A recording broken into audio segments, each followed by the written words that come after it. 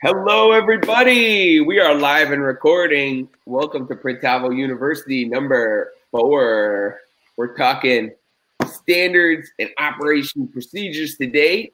And I am Nick. I work at Printavo on the sales team. Of course, we got Matt. He's on the customer success team. And today we got another guest from Printavo. It's Jess from the customer success team. Welcome, Jess. We'll give everybody a minute to get in. Of course.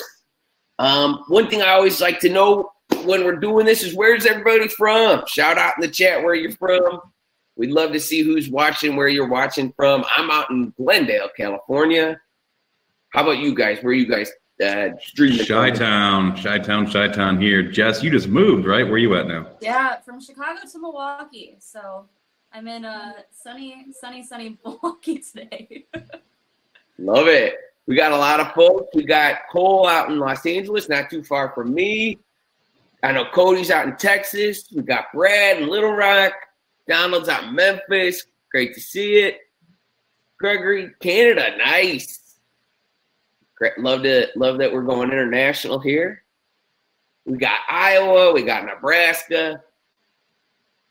Got most of the states, I think. That's not true, but we got maybe close to half of them. A lot of states. There are at least a dozen. Counting's not our strong suit. That's okay. All right, let's get in here.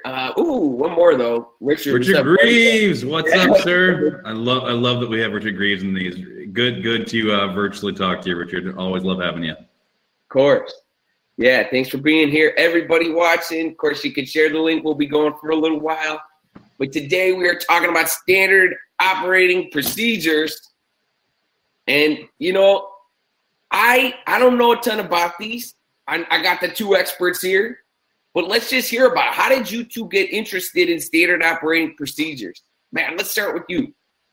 I've kind of been a nerd for them my whole life. When I was younger, I've told people before this, I had some learning struggles. Just moved around a lot as a kid, missed a lot of school, just was slow on the intake.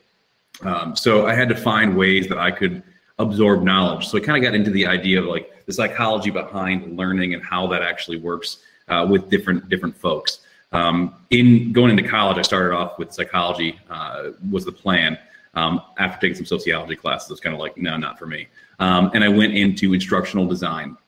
And that was really based on the idea of learning psychology and how the different types of learning methods interact with each other and how you can help train the masses by really focusing on the different psychology of the learning methods behind it. Then I also focused my minors on screen printing and graphic design. So kind of just somehow planned on teaching and educating screen printing. Just probably not worth the amount of student loan debt that I have, but really dove deep into that. Built my first standard operational procedures, obviously in school. I ended up actually creating a 100-page manual on how to use a computer software. That was one of the main projects I had to do for that degree focus, which was crazy. But I found the fun in finding the common denominator, the lowest level of where you have to start at, and then building education for all the different types, right? Audio, visual, kinesthetic, all those different things. And then right after college, did some touring with a buddy's band, doing merch and stuff, designing and printing, and then went into a full-time job, ended up running a large production facility with 8 autos, 6 manuals. Depending what time of the year it was, I had almost 100 employees, and I had to create standardized operational procedures and train new employees. So it was kind of kismet, worked out perfectly what I had learned previously, able to just kind of just start putting them into place and kind of continue to ever evolve and nerding out with operational procedures and how to make things easier and more attainable for everybody to understand, especially something that I'm so passionate about, which is the screen printing world. Awesome. Yeah, Jess, how about you? Definitely don't have a background anywhere nearly like Matt's, but I've also always been a nerd for procedure and just training. Breaking things down into smaller bite-sized pieces and help them be digestible for people is something that I really love to do and I'm really good at. So I just kind of ran with that and here I am. Love it. Yeah. So Matt, you were talking about the different styles of learning. I want to pull up a diagram here. Can you walk us through this? Tell us a little bit about what these styles of learning have to offer, and why this is related to standard operating procedures, and of course why it's related to printing. Yeah, of course. So this is one of many different methodologies out there, and if you really go into learning psychology, often people say there's a lot more than this. This is kind of what we consider the basis, right? So there's the you hear it to learn it, you see it to learn it, you do it to learn it, and then there's any mixture of that. So in this Venn diagram, right, we've got the ability to blend those. I mean, according to this, the best way to learn anything is to like make a song and dance and make everyone do it, right? Because you're blending audio, visual, and doing. But literally what it comes down to is you can't always know that if you tell someone to do something, they're going to learn it. You also can't guarantee if you show someone to do something, they're going to learn it. Or that if you just have them do it, that they're really going to ascertain that knowledge and actually be able to move forward with that. So this shows that those are different types of learning types, and there's not always overlap, but for some there is. So really trying to find a way to focus as many of the learning types into how you go about training employees will help make better retention on your employee side. If you're just sitting there telling somebody day in and day out how to do something, they're not getting it, maybe don't blame them quite yet. Don't question their intellect quite yet. Maybe change your approach on how you're trying to teach them. And you may find that once you change that approach to be a visual or kinesthetic, that maybe then the lights go on, right? And so you can also figure out what each employee type is. And it's important to like make a little side note about that with your employees. That way, when you go to have to follow up with training, or there's a mistake somebody makes, you can go, okay, I already know because I've trained somebody so long, I know that they're a kinesthetic learner. Me talking to them isn't really going to do it. I need to go talk to them and show them we got to work together, or I need to have somebody go work with them for a little while. So really understanding the different types of learning and making sure you're not just trying to put somebody into a category unjustly, right? It's kind of like a square peg into a circle hole. You're going to lose your mind trying to do it, and you're not actually helping them either. So this is really just the idea behind how people learn and where that overlap is, and where you can try to find the most effective way, which obviously is that middle, right? Visual, auditory, kinesthetic learner. So being able to kind of bring all in will help teach all the different types. Can't always do that, like I said, but knowing that and really understanding who your people are. If it's a customer, right? You have to train your customers too, right? So understanding that if you're talking to a customer, they're just not getting it, and every time they call for a quote, they're just not getting it, bring them in, right? Bring them in, have a sit-down meeting, put things in their hands, talk to them. Yeah, it's an hour maybe you can't spend, but it's going to prevent 4 more hours of phone calls down the road. So that's kind of what this little diagram talks about. Love it. Awesome. Now, let's back up a little bit. Big picture. Why do standard operating procedures matter? I mean, not going to lie, they sound kind of boring. They sound kind of dry. What's the upside for caring about this stuff? Jess, go ahead. Yeah, for sure. So I think it's really important when you are even, just like a one-man shop all the way up to, 40, 50 employees, to have these operating procedures in place, because you can be operating a business and, not really have any sort of actual procedures in place that show you exactly what you need to do when something happens, and what's next to come after that one thing happens. Does that make sense? It's kind of like if-then statements, if the customer does this, then we do this. Or if this happens on press, then we do this. So it's really important to be able to lay out those guidelines for people, because you can have a really fantastic employee that learns really well, but if you don't have those processes in place, then, people need rules to be able to do what they're supposed to do. Otherwise, you'll just lose, you'll lose really great employees. So it's really important to have those. For sure. Yeah. Go ahead, man. No, I completely agree. One of the points you said is if you're a one-man shop or a 50-man shop and plus, right, this does really matter. Even if you are the one-man shop. I know Jess kind of showed me the ropes here at Printavo since I've been here, and her and I have nerded out about this for hours on end through Slack channels and just talks. But it doesn't matter what size shop you are. Even if you are a one-person shop, you need to actually have good operational procedures put into place. How are you going to grow? How do you know when to grow? How do you know the right time to actually put an employee in, and at what point, right? Unless you actually standardize what you're doing for yourself and then create a growth plan based off of that, you're just throwing money and people at something that you don't know if they're going to even work out well there, or if you're going to still waste your own time, spin your own wheels, or what that process really needs to look like. So you're really setting yourself up by building a good foundation by creating these. If you don't have them, well, when your house tumbles, the only one to blame is you, right? Totally. So, okay, you've convinced me. I need it because it's going to help me know when I should hire somebody. It's going to help that person know what to do next. It's going to help me grow my business and look at it on the big picture. So I'll make them. Where the heck do I start? How do I even begin breaking these down?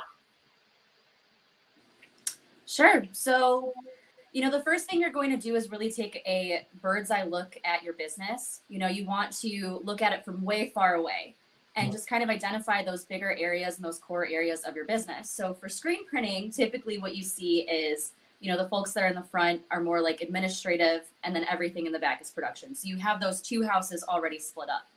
Then from there, what you're going to do is look inside of each individual. We call them silos sometimes, so each silo. And then you're going to see, okay, we have, our sales department, we have our marketing department, we have artwork, the folks that are doing all of our art and graphic design. We have the people that are in purchasing, and then you look into production and you say, we have these, we have receiving, we have our pressman, we have, DTG, final, all of these different areas of your business. And those are the places to start. So once you have everything broken down into each of those departments, then you can start identifying the processes that go into each department. That sounds doable. That sounds okay. So once I have them broken down in department, Matt, any thoughts on that? Any thoughts on how I should be thinking about breaking it down? Is it by person? Is it by process? Is it both? Yeah, it's both. So I like what Jess said about like taking like a bird's eye view, like that 5,000 foot view, and really to see kind of just almost looking at like what the floor plan layout looks like, right? So if you have the office administrative and you got everything else, usually it's the other side of the building, right? I kind of look at it like it's an iPad picture. I want to like zoom in, or like Google Maps, right? Like I'm looking at the satellite view, and then I like zoom in, and I get even closer, and now I can like get like directions. When you're on Waze, right, and you're going from A to B, so like the big picture, you can zoom in, you can actually see the little individual turns you're making. So as you kind of focus in departmentally, you can start to build individual tasks and how that streamlines through your process. And every single department needs these. I mean, you look at the big Fortune 500 companies, right? You look at the Amazons, the Apples, all these. They're successful because of a lot of things, right? But also because they've got good operational procedures. They have people that are designated to do that one job, and they know that job, and they know if this happens, then I can only do this. If this happens, then I can only do this. They don't leave a lot of forks in the road where you can choose which way to go. It's not a choose your own adventure novel like the little Goosebumps book. You're like, oh, I'm gonna go over here now, right? It's like next page. You have to follow that sequence, and that's really, really vital to help make sure you're successful.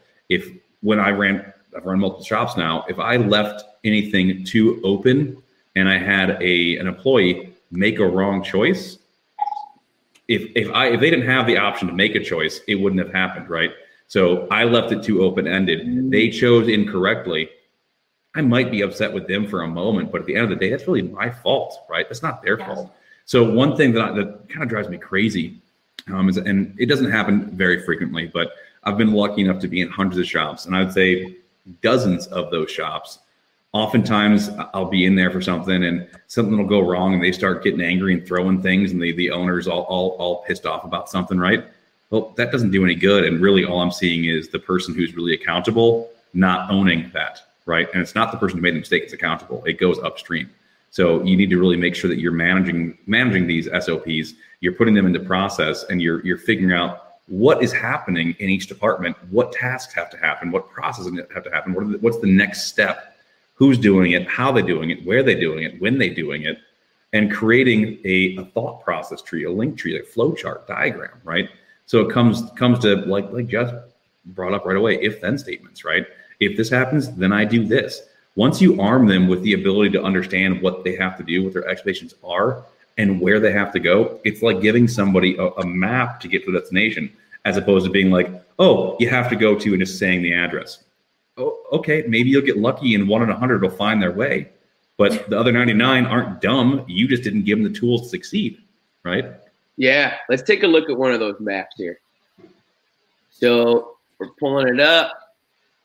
Pretty big information loop here. This is what we've been talking about. We've been skirting around this. So what we're trying to do is make one of these. Can y'all break this down so we can understand what we're looking at here? Sure. So I know that we were just talking about looking at your business from a bird's eye view and then breaking it down departmentally. We've covered this chart on a few other webinars and the smaller ones that we've done for Printavo. But for those of you folks that are just joining us, this is going to be, each department, what happens in that department. So, it says that we have the quote out for approval. It goes through the quote approval process for our sales department. And then you go down into the artwork department and what happens down there, for the artwork approval. Sorry, that's my dog. For the artwork approval process and what happens there. And then it continues to flow through that chart. And you're essentially, what you're doing is taking a printed work order and handing it off to the next department. And what happens to that one piece of paper or that one sale that you've made. And you follow it all the way to the end. Now, from here, what you can do is, I know that we're going to be speaking on this in a minute, but get even more detailed into that. This is what happens when, our customer says no, or this is what happens when our customer ghosts us. This is what happens when, maybe something goes wrong on press. And I know, Matt, we've been talking before about white ink on hoodies before. What happens if something goes wrong there? Do you have a process in place for that to, for you guys to fix it, to identify those issues? So you can get really, really granular with your process here. Yeah, no, I totally agree with what Jess is saying. It's important, though. A lot of times I'll see shops that they skip this big bird's eye view, right? And they go right into the granular ins and outs, which is okay, but it's kind of, once again, like making directions without even looking at the map. So you like, turn left, turn right, turn left, turn right. You're like, but where am I actually going, right? So this is really, I think, like we talked earlier on, Nick, you asked, like, where do you start? This is definitely where to start, right? So you get the admin side, you get the production side, and then you start looking at how those two link, and then you look at how all the interdepartments between those link. And even if you're a 1 or 2 man shop, so for example, I think everyone knows I also own a small print shop. We call it a 1.5 man hustle because I'm there maybe a night or two a week, and then like a day a weekend, and then poor Mike's over there just all day doing the actual hard work. But we're only the 1.5 man hustle. We got another guy that comes in there and helps out with some design stuff. But we still have these. We still have operation procedures. We still talk about what Mike's doing, what I'm doing, and how that flow looks. So even though it's Mike doing the screens, Mike doing the reclaiming, Mike doing most of the printing, right? We still break that out by departments. It's not just Mike, and then here's all things that are Mike's doing. We break it out based on departments. The great thing about that is we can also now figure out, okay, are we hitting a crazy busy week? Do we need to reach out to one of the homie workers that we've got that'll come in and kind of hang out for a free lunch and maybe a case of beer and throw them some cash to come help out, and we can identify where that needs to happen better because we have these charts put into place. Otherwise, we're just kind of throwing somebody at the wall and hoping they stick, and that's not going to really work out well either. So it doesn't matter if you don't have people in all these departments and you're just a solo shop doing it. Still break it out based on departments. Pretend you have somebody that is not you, that isn't as knowledgeable, doesn't know all this stuff, and pretend you already have them in there, and build it out based upon that idea. You're going to find on your own that you probably are overlooking steps. Like, it helps you, your own edification, right? Okay, how do I actually do this process? Let's pretend I don't know something. Let's start from scratch. And you'll go, oh, I didn't even think about these 6 things that I'm doing every single time. Maybe I should use a status change notification. Maybe I should use an automation. Maybe I could build a Zap for this, right? So you can also find more ways to become more efficient, even if you are just that one or 1.5 man hustle trying to get by. So it's really, really vital that you start with this bird's eye view and you understand the basic flow and org of your business.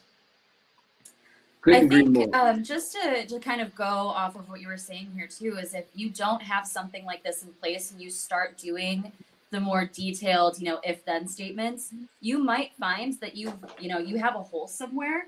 Sorry, my dog is behind me making a lot of noise. You might find that you have a hole somewhere, or that something is actually going wrong in your shop and you don't know why. You don't know where to fix it. So having something like this in place, so you can say, oh, maybe it is in our screen rooms, and that's where maybe we need to have an extra set of hands, or why are we not getting, more quotes to go through the process?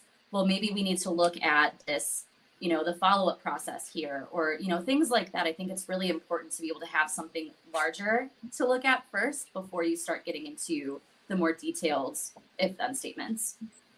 Yeah, Nick, in the past, when we had it was the Micro Mires episode when we talked about screens, we really talked about variable control, right? This is no different, right? We need to actually identify the variables in each department, what the tasks are, what the procedures are, what we're trying to achieve, what the outcome hopefully is, right? And we need to, those are variables. And by doing this, we're just like we talked about with Micro Mires, we're actually doing variable control. If you're trying to grow your business during a pandemic, right, where we all are currently at, you need to really understand what variables you can control. Unfortunately, we can't necessarily control if schools are going to go back, all that kind of stuff. But what you can control is how you're going about your business, how you're building your business, how you're running your efficiencies. So just like you are always concerned about your screen coding or your ink viscosity, and you're really focused on those variables, that's great. But this is even more important variable control, in my opinion. I would much rather see a shop that has proper SOPs put in place and standards and organization that is struggling with their ink deposit, right? Because that's easier to fix. If you're too hyper-focused on your screens and your inks and you don't have something like this already put into place, I would really urge you to take a step back and take that 5,000-foot view for you and the company, your employees, your future employees, your own mental sake down the road too. It keeps it from being stuck in a wheel where you're coming back to the same problems, right? You might become an amazing, if you can print a screen perfectly, right, through a screen and make a perfect shirt, but you can't bring somebody and train them to do that, well, then you're stuck on press forever. Your shop's not going to grow, right? So this comes back down to that point that we've been kind of hammering in, and I'm sure we will exhaustively continue to say that. But variable control is key here. Totally.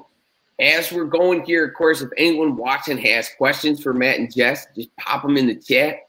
I'm curious if anyone watching has made one of these charts for their business. If they have a nice SOP chart, maybe they have it hanging up. So let us know.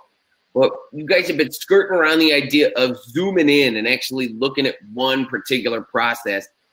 And Matt and Jess did a great job. They made a SOP for just the sales process. So I'm going to pull that up here. Yes, Steve, great question. You sure can. You could get a copy of that. I got it as a JPEG here, so maybe the easiest way is to just shoot me an email over at nick@printavo.com. Okay, so here's our sales process. Let's take a look here. Tell me about this, and then maybe let's run through it. So what are we looking at? So this is just Jess and I kind of put this together. Obviously, Jess is, like I said, she showed me the ropes, joining Printavo and how we go about things. And so we put our nerdy brains together and came up with this. This is one of a million ways to do this. I think the saying's a million ways to skin a cat, but I really hope no one's actually skinning cats. I know it's Halloween season, but let's avoid that. But there's a million ways to do this, right? But this is one that I've adopted at Sound and Fury. It's been very helpful. Just hadn't really penned it to paper so effectively yet. So this is just one small capture, right? This is going to be just the quoting process. Now, this has nothing to do with actually inputting information in the quote. This is okay. I have already attained all the things I need for an accurate quote, right? So I've got my art, I've got my pieces, my goods, all the pricing, everything together. This is just the actual pipeline process of getting that quote turned into a quote, a proof. So here we can see that it goes from quote. The way that I like to have it, I think Jess does too, is that if it's in a quote status, a customer's never seen that. You're just working on that, right? So from that, once you want to send it to a customer, we do use status change notifications just because to me, it's the most effective use of your time to utilize that automation option, to not sit there and type out a million emails when you don't need to, especially in a process like this where a personalized-ish canned message usually always suffices. People are like, oh, I don't necessarily want to do that. It seems robotic. Not if you use the short code, put their name in there and all their stuff, right? So from here, we go from quote to what I call a 1-2 punch. So right now I've got it set to, you go to quote out for approval dash email. That status change automatically sends out that email. That's punch 1. My 2 punch is courtesy text. So I change status once, let it refresh, change status again to courtesy text, let it refresh. So now I've given them an email and a text message. The text messages or mentions I've also emailed you, so they can see it here and they can take care of it on their phone, or they can go to that email as well. And then I don't know if you can zoom in there at all, Nick, but underneath that I have something where it says set task reminder to follow up, and put a date and assign the person, right? So this is one where people always forget, or they're like, oh, I just make sure to go look at dates every now and then. You send a quote, add a task saying follow up tomorrow, right? Also call them, especially if it's a firm date, call them. And then based off that response, if you get a response, the response is it's approved, status automatically goes to quote approved because we're using the automations. Or if it's not approved or they don't respond, follow up quote and email, follow up quote and text. Once again, it's that 1-2 punch, right? It's to go to both those statuses. So it emails them and text messages them. And then set a task reminder saying follow up again, possibly change the dates. If now the date time has changed, you were 7 days out, they wasted 2 days.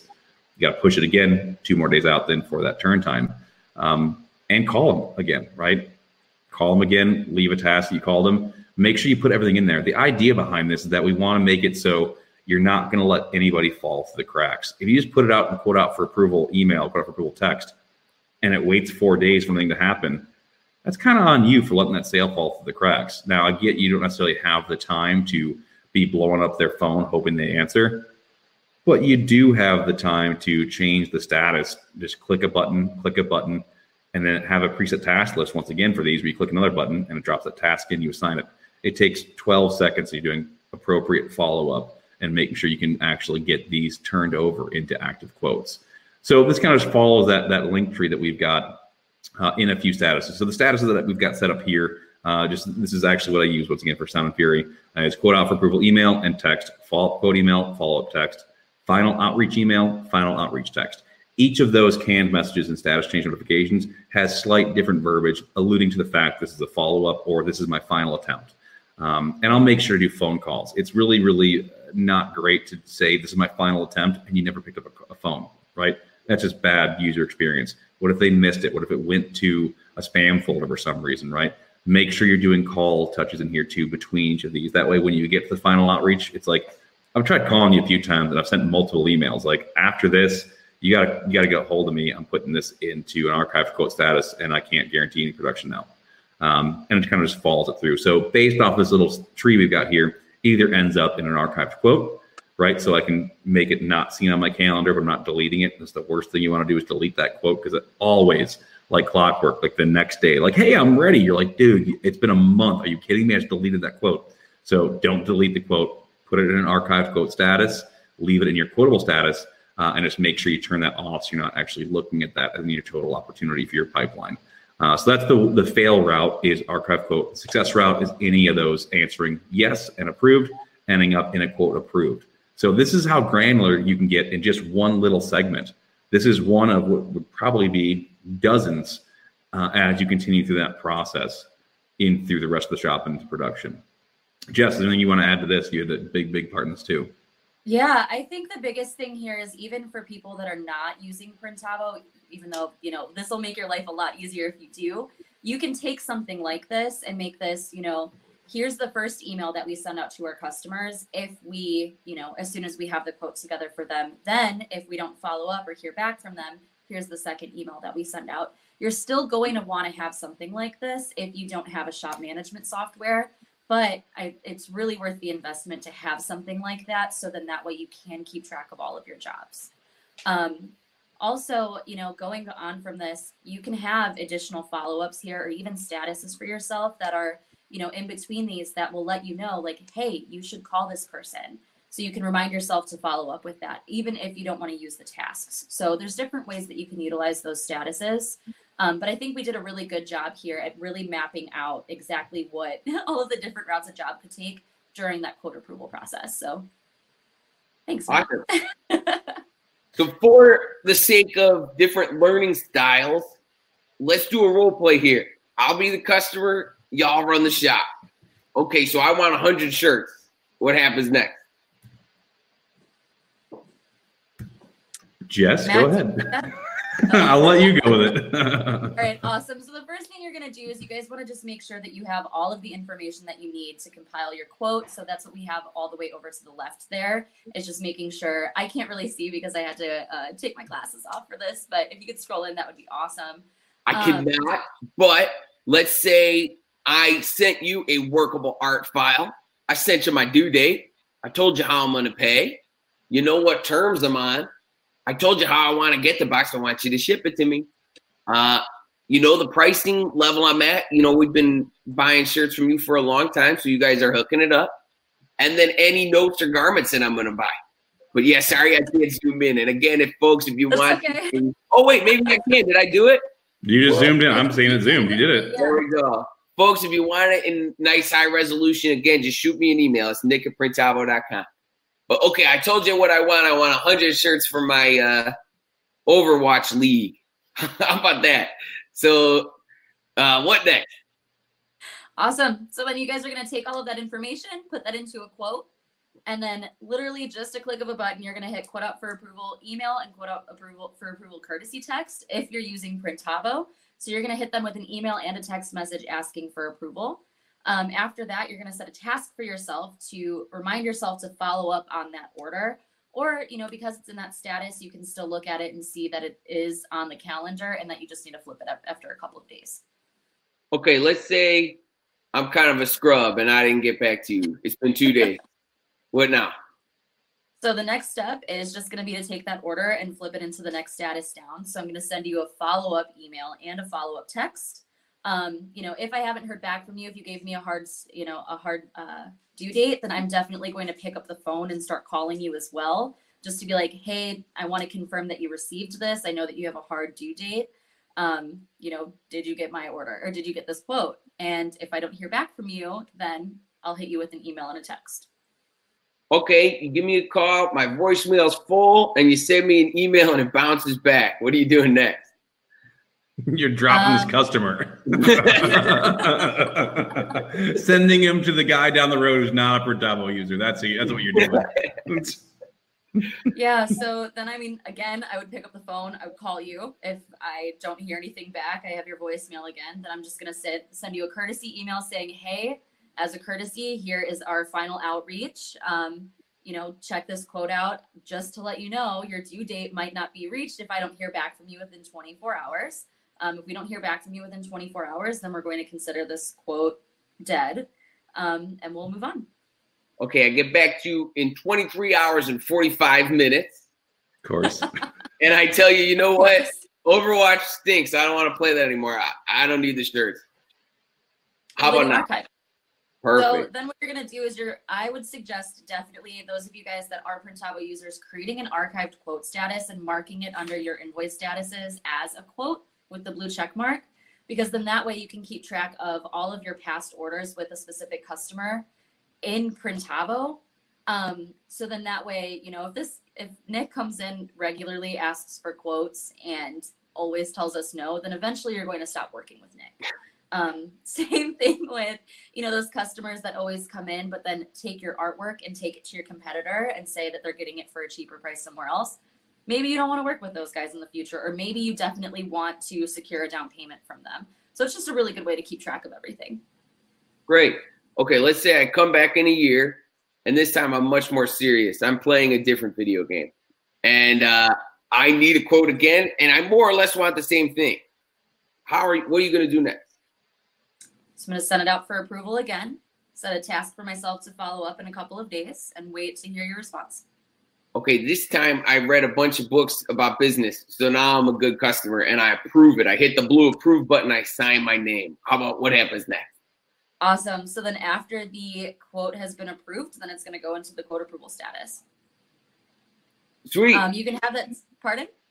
Oh, I just said sweet. Yeah, that's super simple. Yeah, that's the best customer there. Just automatically responds after we send it out. Yeah, and you can use automations if you are on premium. You can use your automations to also trigger if quote is approved or whatever approval you send out, as a quote and art whatever is approved, then change status to. And this is why I like having a quote approved status personally, because I'll go one deeper, right? So when they approve that quote, it automatically changes to quote approved. Then I also have a status change notification on quote approved, which is a text message to the customer and to me and the other shop owner. So when a quote gets approved, they immediately get a text going, your quote's been approved. They're like, awesome. I hit a button on my computer and my phone already knows it's approved. It's a good user experience. However, the better user experience is that now myself and my partner, Mike, also got a notice, quote approved. So the dead time between quote approved and the next step can be shortened, right? We can make sure that we're following through the next line of processes. And where this ends here, quote approved, that is just the end of this one diagram. This is not the end of your diagrams. This is the end of that one process. We decided we wanted to make sure that in this process, we go from how do we get from quote to quote approved? And we've built out an entire flow chart for that. This is not the end. This is the end of that individual process. It's not the end, it's just the beginning. Yeah, absolutely. You're going to have so a deep. piece for each different process, you guys. Okay, cool. So I bet folks are watching that probably have questions. They might have questions about sales. They might have questions about the other processes. We are watching the chat, so please do ask away. But I have a few more questions too. So how often, if I'm running a shop, how often should I be updating these and tweaking these? Constantly. So this is one of the biggest misnomers about SOPs, that you set it and you forget it. Absolutely not, right? So Jess and I talk about this a lot. Like, what you're really doing is you're generating what you believe is the best starting point for an operational procedure. Then you're pressure testing that, right? Once again, we talk about the types of learning. We start at the top of the hour with that, right? So audio, visual, kinesthetic. You may work with the people on your team on putting this together, and then you hire somebody new in that department. And now they find 9 new ways to break this, right? Good. That's a good thing.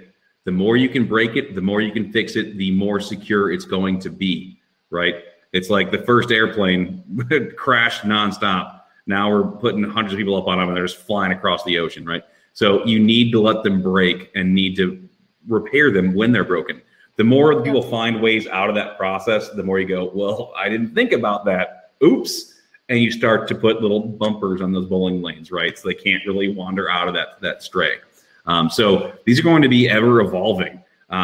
Really at no time do I think they are final ever. It's going to be a growing process. You're going to find that certain ones don't need to be revisited so frequently because maybe there are less options to stray out of that pack, right? But other ones, they're new people, new variables that go into play. Once we get into the production floor with these types of things, and you get as granular as like your printing. So if your hoodie has white ink fibrillation happening, then do this, right? But there's a million different ways to handle fibrillation. And based on the inputs you're putting into that, are you on an auto? Are you on a manual? What squeegee durometer? All these different things play into that. So you may find that takes even more time and is continuously adjusted to create a good operational procedure, where one like the quoting process, those are a little bit more of a controllable variable with less data inputs that are being adjusted frequently. So it's never going to be done, and don't ever think about them being done. Think about them as just a good process to continue to move forward and always revisit them. Sure. We got our first question, folks. I'm going to read out Cody's question here. What if I have a salesperson and a graphic person that owns a company and we handle all the work, but as the salesperson runs off to Printavo, I want to add their logo to their customer's own. Can we, I think you can, Cody. I think you might be talking about the contractor profiles feature on Premium, which is going to let you have different logos and you could toggle through them and have them added right there to the work orders and to the packing slips and everything you need. I think that's what he's asking too. Yeah, those you can find those under my account. It's going to be the second tab from the bottom. It'll say contractor profiles. And then you can fill out their company information there. Great. And that's why Jess is the best. Steve's over there looking at Printavo, typing in the answer. He's looking at it. Jess is just winging it. And it's like, second one down. Here we go. It's amazing. Yeah. I actually do want to bring up also what Steve had brought up a little bit ago. And I know we're a little bit out of scope on this, but we talked about the status change notifications. This is why it's huge, right? So he put for some context in an email. If it takes 1 minute to write you and you send it 10 emails a day, that's 10 minutes a day, 50 minutes a week, 200 minutes a month, 2,400 minutes a year, which equals a 40-hour work week, right? So when people talk to me about how they're trying to save time, and then I go on to account review, and they're blasting off a bunch of other opinions, I look at they've got 0 status change notifications. It's like, what do you actually want? What are you actually trying to achieve? Have you developed an SOP to figure out the answer to what you're actually looking for, or do you just want to make change and not want to actually develop a roadmap to get change, right? So that's a really, really important point that I'm glad Steve threw in there. For sure. One question I have that y'all have kind of brought up, who is making these SOPs? Is it just the decision maker? Is it just the business owner? Or is this more a collaborative process with everybody in the business? Yeah, so I think it'll start with the shop owner, just because, you know the business so well. If you have other folks that are working for you, like a production manager or the administrative assistants or anybody that has like a really solid knowledge of what they're doing, you want to bring them in. Now, if it's just yourself, then you definitely want to develop those by yourself. But as you hire on more employees, I know we talked about this a few days ago, start having more frequent meetings once you start pressure testing those SOPs and making sure that they're working out okay. Because the only people that are going to give you feedback about what is and what is not working is your employees. They're the ones that are running it every day. So, if somebody tells you that something's not working and that you need to improve it, then you can just zero in on that one spot and say, okay, what do you think that we need to do here? And start really looking at different ways that you can make things better. So Jess brought up something really, really important. It is collaborative. One thing, if anybody in here or watching this later on is not management, right? And you don't have these in your shop, here's a little quick way to become a manager of your shop.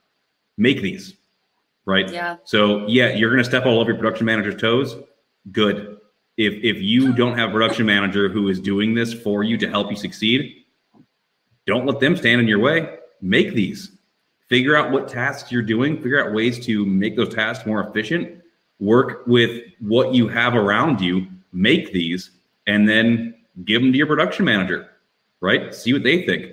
Really showcase that you're thinking about better ways to make things flow in your job to make yourself more efficient, more effective, and save them money, right? You start showing that management ideology and what you're trying to work on, you'll become a manager, right? It's kind of that old saying, like, dress for the job you want, the job you have, right? Same thing. Act for the job you want, not the job you have. So maybe you're a screen reclaimer right now. Awesome. There's a lot of really, really big needs to create SOPs in screen reclaim. Mm-hmm. Start figuring that out. Yeah. Figure out, like, okay, I'm tired of being sick because the day I come back, somebody else did it and I'm coming into a giant mess. Figure out how to make an SOP. Figure out how to standardize that process. Do what you have to do. The best shops that I've been into, and I've done this myself too, when I go into that screen reclaim room, there are pictures and diagrams, and it's written in English and Spanish exactly what to do. All the chemicals are labeled with big labels, and if anybody doesn't remember what to do, all they have to do is take a second, go look at the giant laminated pictures on the wall that has your 1, 2, 3, 4, your entire step through process, and they can remind themselves and walk themselves through that. So if you're a screen reclaimer right now wanting to go up in your company, do that. Make that for them. They might come in and be like, I like what you're doing here, but this is actually wrong here, here, here. Great. But you're establishing a road to success that you can adjust that map process and really make that success happen.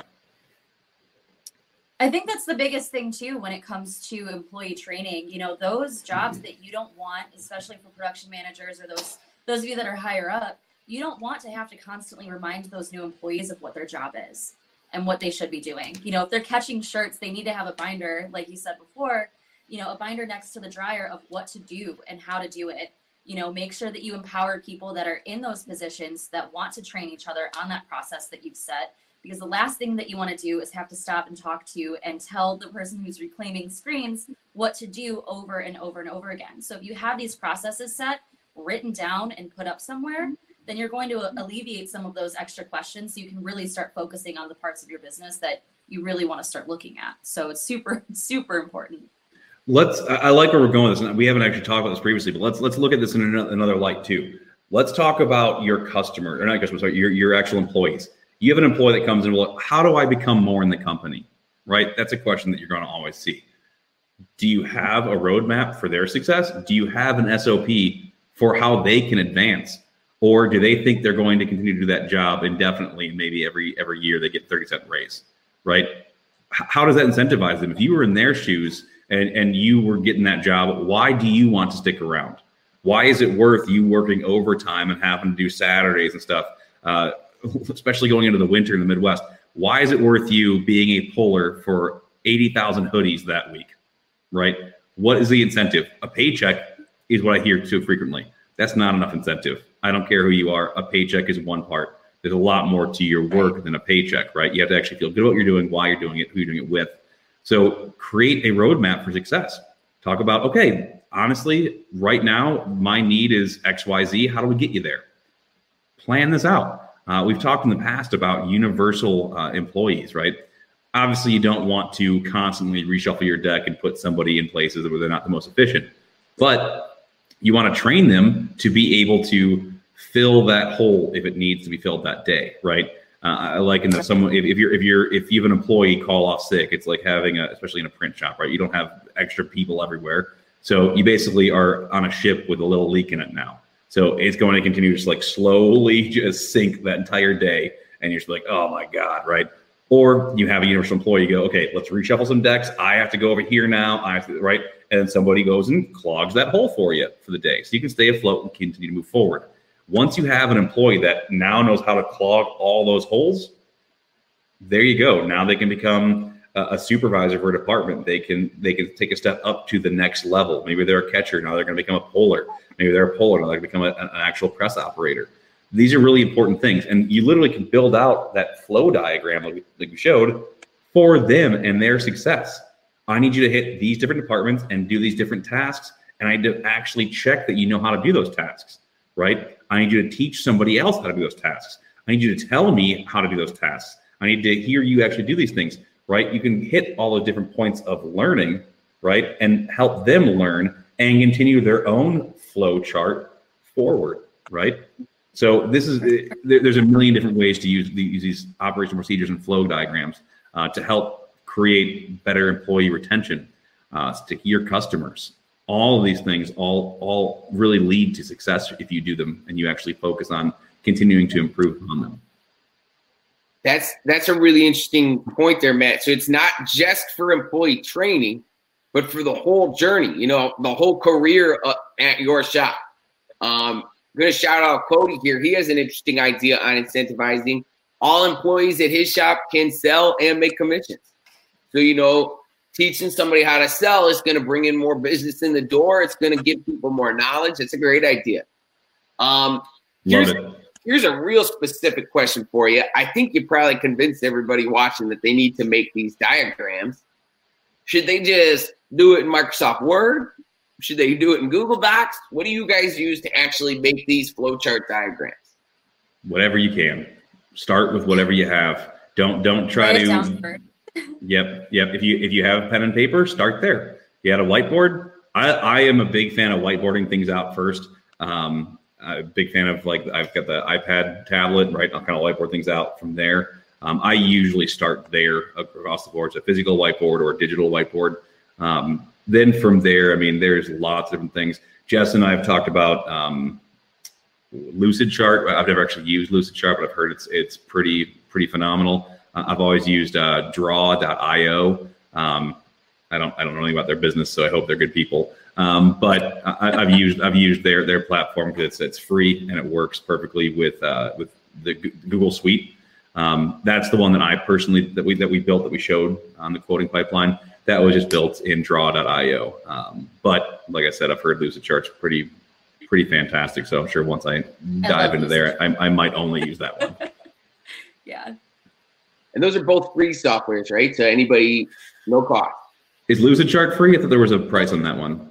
Lucidchart, you as long as you go up to there's certain features that you're allowed to use. That's the free version. But then if you want multiple people to be working on all of your charts, or if you want, a few other features, I don't remember exactly what they were. I know that I had paid for it for a little while just because we were using it so frequently here.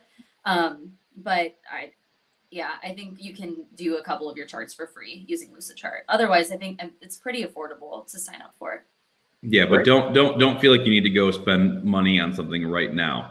Right. When you are actually at the point where you've got a lot of these and you're continuing to iterate on them, maybe then it's worth throwing some money at it. In the meantime, a whiteboard, Photoshop. I mean, you're already at a print shop, right? You probably have Illustrator.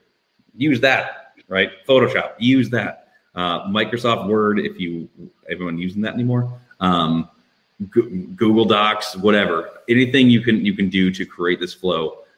Just thinking about the flow and enacting the start of it is the most important part. For sure. So everybody's making them. We're all making them now. We got to implement them. We've all helped shops implement Printavo. We've all seen that. So what, in your experience, do you think is successful for implementing SOPs? What are some of the tips and tricks you've seen throughout all the shops you've worked with? So the main thing that I want to make sure I bring up is that you have to properly educate, but you need to also make sure they understand what you're trying to do. If you just start going around departments and trying to ask, well, what are you doing? Why are you doing it? Right. And they're like, why are you breathing down my neck, dude?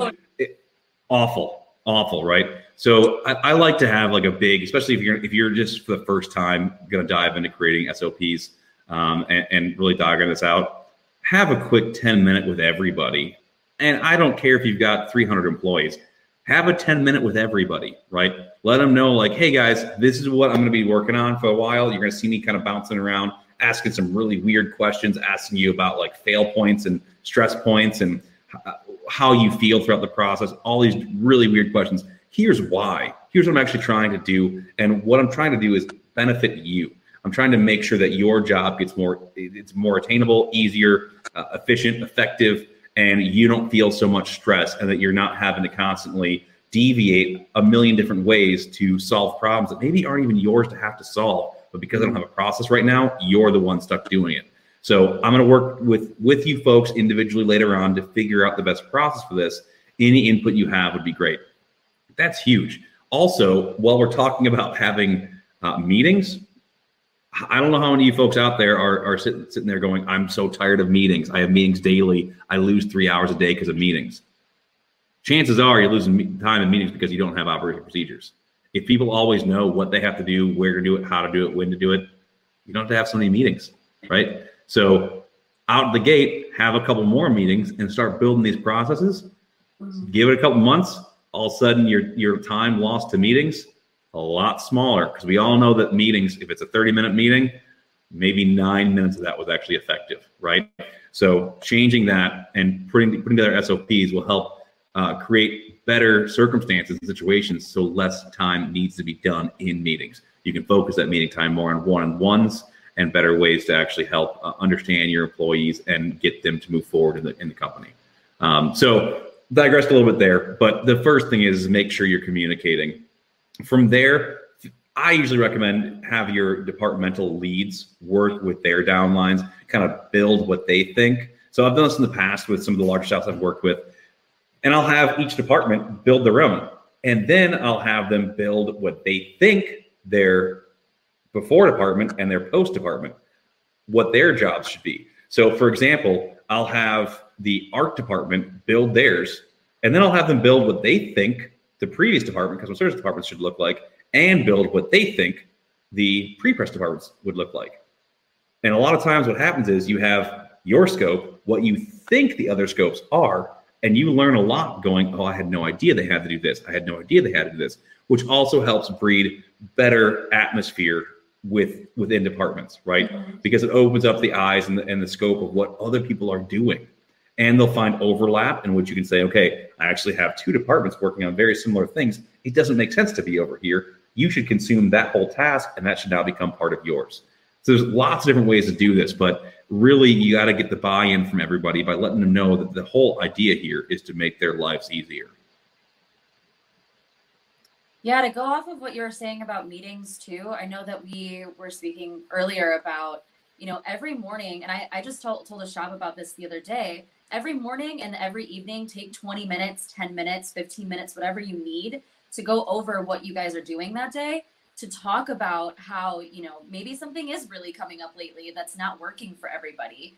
And you need to go back over your SOPs to see where you have those holes or where you can start increasing efficiencies and things like that. So the biggest way to, really start seeing what's working and what's not working is just quick meetings every morning. Get your calendar dialed in, make sure your schedule is all together, and ask your employees how everything is going.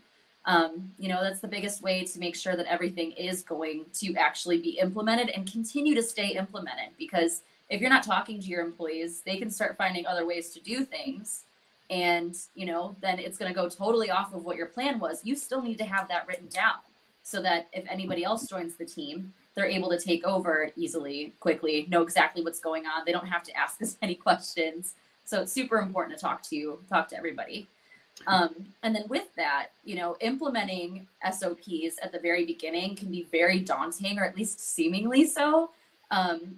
Especially when you're on board, you're super excited about this goal, but how do you get a team of employees to be on board with something, especially if they don't think that anything is wrong, or if they're, nervous that their job is going to be on the line if they don't do this right, things like that. So how do you guys actually implement new software, new processes, new ideas? The best way to do that is, incentivize them. I think that's the biggest thing is just, first of all, you have to sell it to them, just like you sell things to your customers. You have to tell your employees, like, here's my goal, this is what I'm trying to accomplish, and here's how we're going to accomplish it. You can't just walk into somewhere and say, all right, here's this new process, do it. You have to tell somebody why. The second thing after that is, I remember talking to a shop recently that implemented a swear jar kind of a thing, where every time that they don't actually update a status in Printavo, they have to put their name into that jar.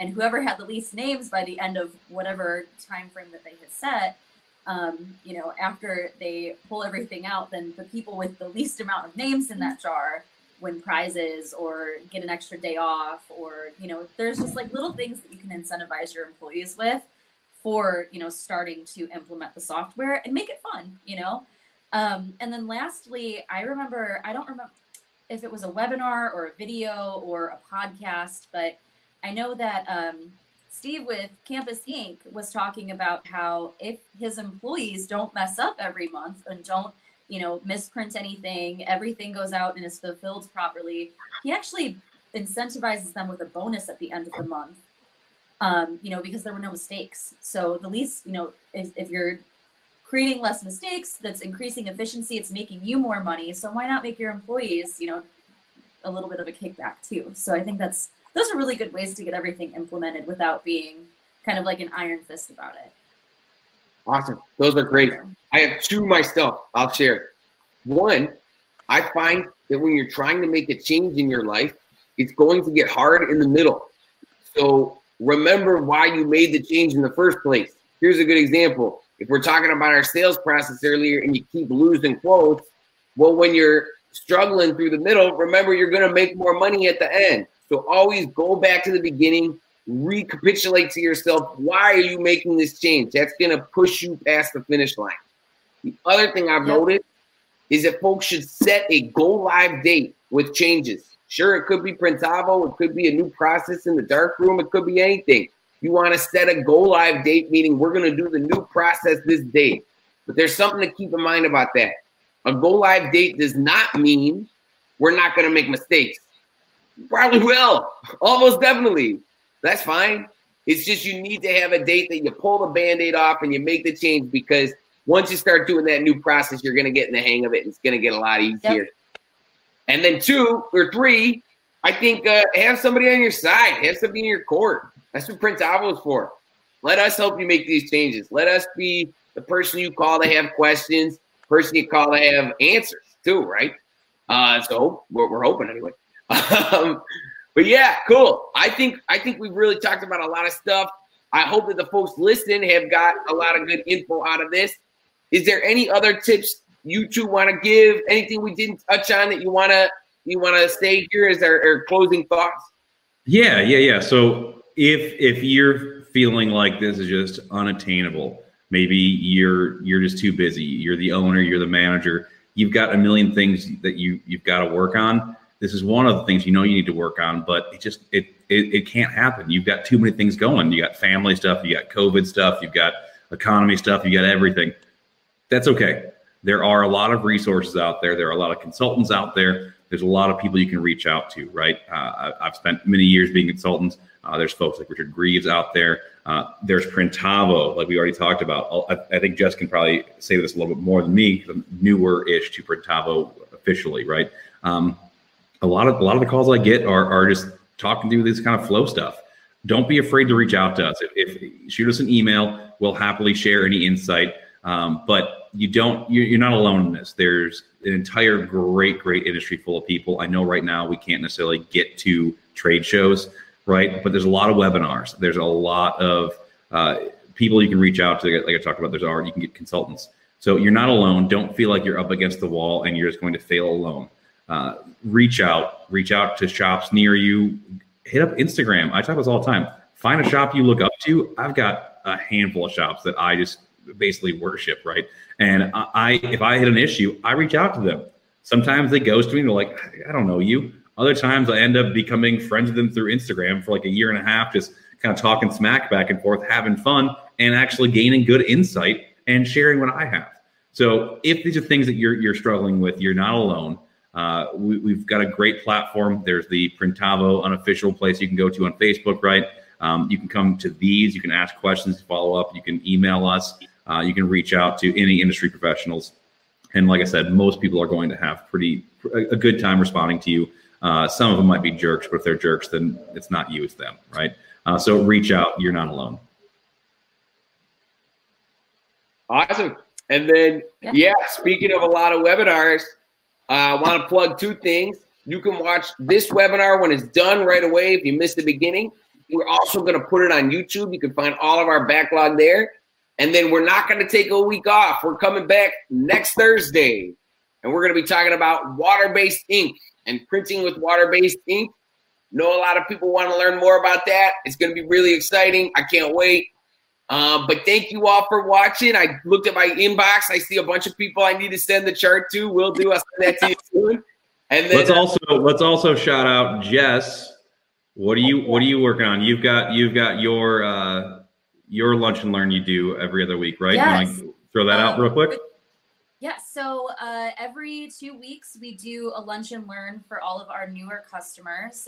Everyone joins me in this crowdcast, and I teach you how to set up your Printavo account. I give you tips and tricks that I've learned from working with, like 1,000 shops last year alone. And just what I've seen, what I think is, our best practices. So then that way, as soon as you leave our webinar, you guys have a fully functioning or close to fully functioning Printavo account. So you can start, right away implementing these new processes. Now, I will say this. I had been using Printavo for years, and then jumping on board to working with Printavo and having Jess go over some things, I picked up a lot of things that I had not implemented yet, had not utilized features to the full capacity because I didn't understand or see them in that light. So even if you are already a Printavo user, I really, really recommend checking one of these out because you might pick up one or two things. It's over lunch. You can eat your burger, have Jess up on the screen talking you through it. You're gonna glean some insights that's definitely worth your time. So definitely be sure to check that out. Yes, sir. Sure. And if you guys missed it, you can always email us at success@printavo.com. We've had 2 already. I can send you either one of the replays, and then you can ask your customer success manager questions from there. Heck yes. Thanks, guys.